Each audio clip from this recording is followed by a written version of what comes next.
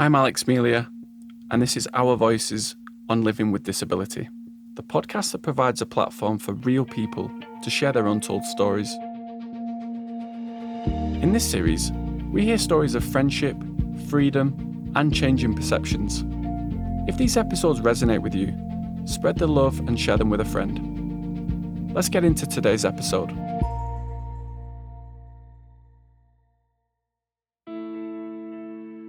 This episode, we're hearing a story about first impressions and why it really matters to look beyond them.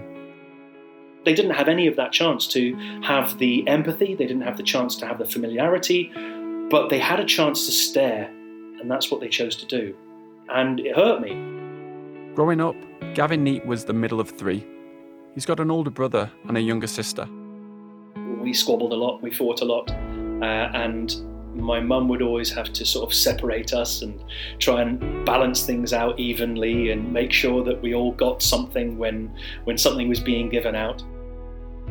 Let's say the kids were getting a chocolate bar, a rare treat in the Neate household. Instead of just breaking it in half and giving a bit to one and a bit to the other, and us squabbling over the fact that one of us got a bit more than the other, she would pass the Mars bar to one of us and give us a knife and say, "One of you cut it, and the other one choose which half you want." And that was like, whoa, you've never seen two boys measuring a Mars bar as efficiently as we did back then, which was like, right, that is right in the middle. All parents try to instill principles of fairness in their children. But my mother had it like just in gold. I mean, everything was about equality and fairness, and not just with the children, just in her life. My mother's the sort of person that if she had a TV in the house but no signal, she would still pay her TV license because she knows that money will go towards somebody else's programming. Gavin thinks his strong sense of fairness in life might be a mix of nature and nurture. I don't believe in horoscopes, but I was always told you're a Libran. There's balance in your life. You live with balance. Now, people who believe in horoscopes would say, I'm like this because I'm a Libran. But maybe I took the idea of being a Libra and went, there has to be balance in my life.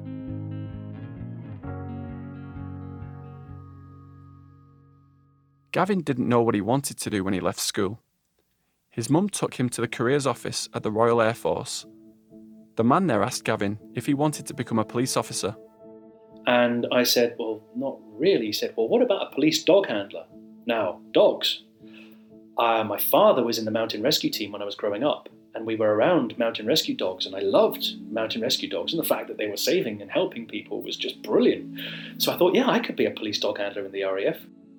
Gavin joined up, did his basic training, and then specialised as a police dog handler. He was based in Scotland, but he also spent time in Cyprus, Alaska, and the Falkland Islands. His last posting was in Fife, aged 27. I kind of knew that I didn't want to stay in the forces. I kind of knew that I wanted to do something that I felt was giving something back or that had more of a social conscience to it. He started volunteering at a guide dogs for the blind centre. And it wasn't long before I found that as much as I liked being around the dogs and could train them and knew how to interact with them, I actually found I was drawn towards interacting with people. He got a job as a guide dog mobility instructor. He trained dogs to become guides, and he also helped people to work with their new guide dogs. Part of the work as a guide dog mobility instructor is you go to places that they need to go to. You go somewhere and you follow behind and you see how they get there. So how do they get from A to B? And then how do they arrive? And then how do they carry out the task that they need to carry out when they actually arrive? Gavin had the skills, but the role was still a steep learning curve for him. There was one person in particular who helped him out in those early days. Linda was on reception and she was gregarious and friendly and charismatic and smiley and probably about 20 or 30 years older than I was at the time, so maybe 50, 55 years old, something like that. And she was just really, really friendly. The first time they met, Gavin was worried he would say the wrong thing. He had very little experience interacting with blind or partially sighted people.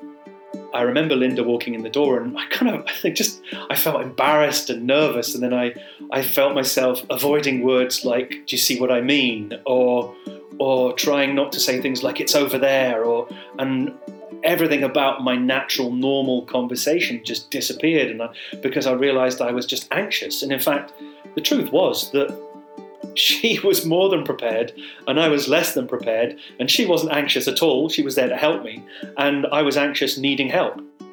Linda put Gavin at ease, and this in turn influenced how he worked with his clients. I interacted with them with friendship, rather than with any feeling that I'm in charge and I'm an instructor and therefore you're going to listen to me. It was, how can I help you get the most from this guide dog? How can I train the guide dog for you? And how can I get that dog prepared so that it sees you as its mum or dad? Working at the centre, Gavin also learned that the words we use are really important. Even just calling somebody a disabled person, for me, feels difficult because I see the person first and then I see the disability later. I've learned a lot more now that I actually will refer to the person as they want to be referred to, not as how I want to refer to them. So if somebody says I'm a disabled person, as far as I'm concerned, you're a disabled person. I don't put my vision of what that is onto the person. I allow them to let me know how they want me to interact with them. Over the years, Gavin worked with hundreds of people with visual impairments. And at the very best day of being a guide dog trainer or guide dog mobility instructor was the day that the person walked away from you. The day that they walked off down the street with the dog that you had been training for the last 6 months. And you went, yep, brilliant, job done. Right, where's the next dog? Where's the next client? But it was that moment that they walked off down the street, totally independent and capable of living their own life and doing their own things because they had this newfound mobility. In his job as a guide dog mobility instructor, one of the people Gavin supported was a man named John. John lived with a visible facial difference as a result of a fireworks accident. John was a great guy, and he was actually a professor. Very intelligent, cerebral, was able to have fantastic conversations with him when we were training or when we were just having a cup of tea. One day, John and Gavin went to a local shopping centre with John's guide dog. Because we were going to walk around the Tesco and come out, use it as a training device and grab a coffee and then come out and then talk about how he could improve his work with the dog or what he needed to do. After strolling around the shop, they headed to the cafe. When John paid with his credit card, the salesperson tried to hand his card back to Gavin. And this happens a lot to disabled people. It's obvious. John handed you the card. How could you not want to hand it back to him? Now, John being blind, they might go, well, how do I know where his hand is? Do I have to touch his hand? They would feel a bit nervous or anxious about making contact.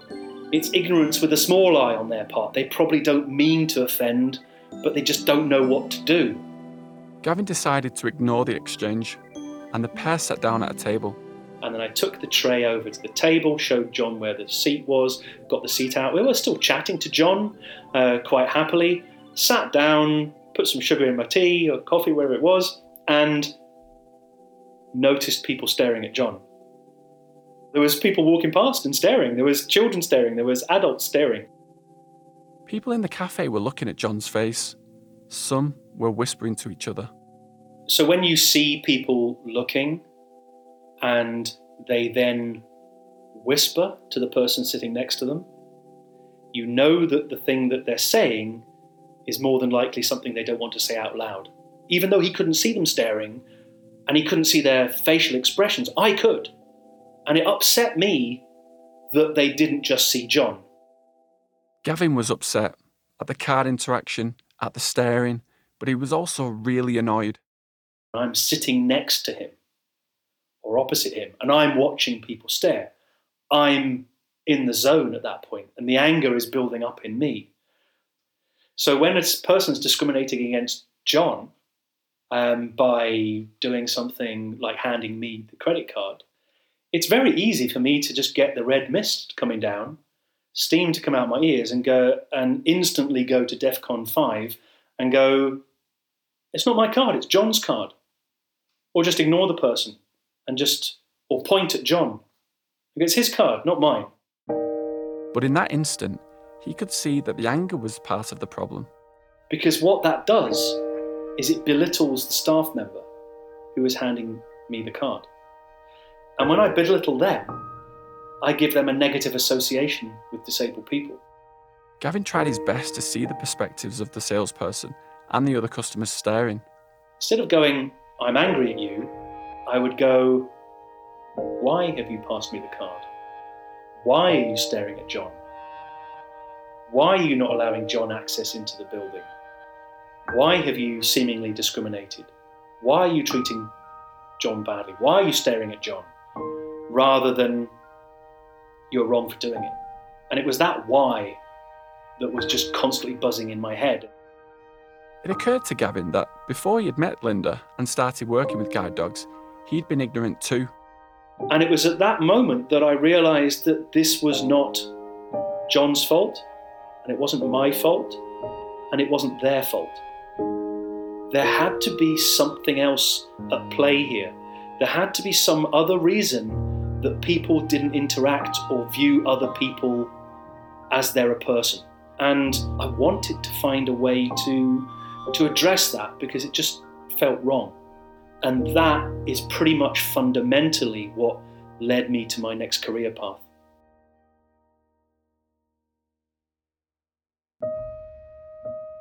Gavin spent a lot of time thinking about why interactions like that one with John and the salesperson kept happening. When it comes to an interaction by a receptionist or a shopkeeper or customer service representative, it's got to come down to their awareness of disability. He decided to launch an app called Welcome. The app allows people with disabilities to connect to a shop or other business and let them know they're about to visit. Staff then use the app as a training tool. So we'll just imagine Linda with her guide dog walking into a shop. Linda's using that application, and because of that, the person in the shop goes, "Right, this is Linda. Linda's a guide dog owner. Make sure you introduce yourself. Don't talk to Linda's guide dog. Offer Linda your arm. Don't take Linda's arm if you're giving a sighted guide. When you're walking away from Linda, make sure you say goodbye and say you're going." Now, if you know that an hour before you meet Linda, when you meet Linda, you put them all into practice. The app has tips and guidance from different charities so that staff are informed about a range of disabilities. And crucially, it's personalised to the customer. When you do traditional staff training, if the person puts it into practice, they're not doing it based on your needs. They're doing it based on something that happened years before. Whereas using this system, you get better customer service because you've said, "This is how I want you to interact with me." And within our system, you can even say, "Today I want to buy a pair of black work trousers, 35 or 36-inch waist, and I want a pair of work shoes. And when I arrive, I need a seat. And it's okay if you take MasterCard." And I could do all that before I arrive, so that when I arrive, the person goes, "Yeah, we've already picked out a couple of pairs of trousers for you. We've got a selection of shoes you to look at, and here's a seat that you can sit at while you're doing it. And by the way, MasterCard's absolutely fine." There are more than 14 million disabled people in the UK right now. Gavin believes his app has the power to make ripples of change in society. Welcome is a product that helps disabled people get better customer service. But it is so much more than that. It empowers the disabled person to be in charge of the relationship. The staff member they meet feels good and confident and less anxious about interacting with the person who's coming through the door. People who watch the interaction see best practice. The staff member goes home that night and talks to somebody else in their family and says, "When you meet somebody who's blind, make sure you introduce yourself." What we are doing when we make sure everybody in our society has access to information is we are changing the way society interacts. Now, this is such a big idea. It's massive.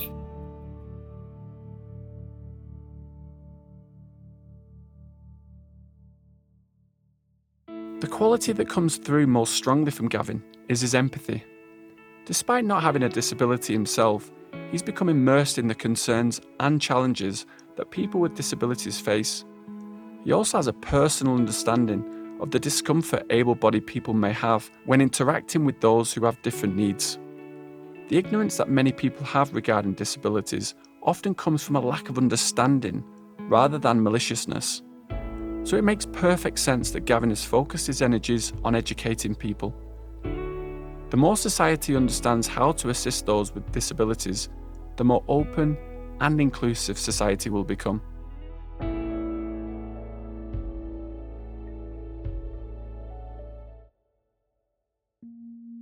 If you want to keep in touch with the show and be the first to find out what's coming up next, go to our website www.ourvoicespodcast.com or follow us on Instagram and Facebook. The links are in the show notes. And if you haven't already, give us a quick follow in your favourite podcast app.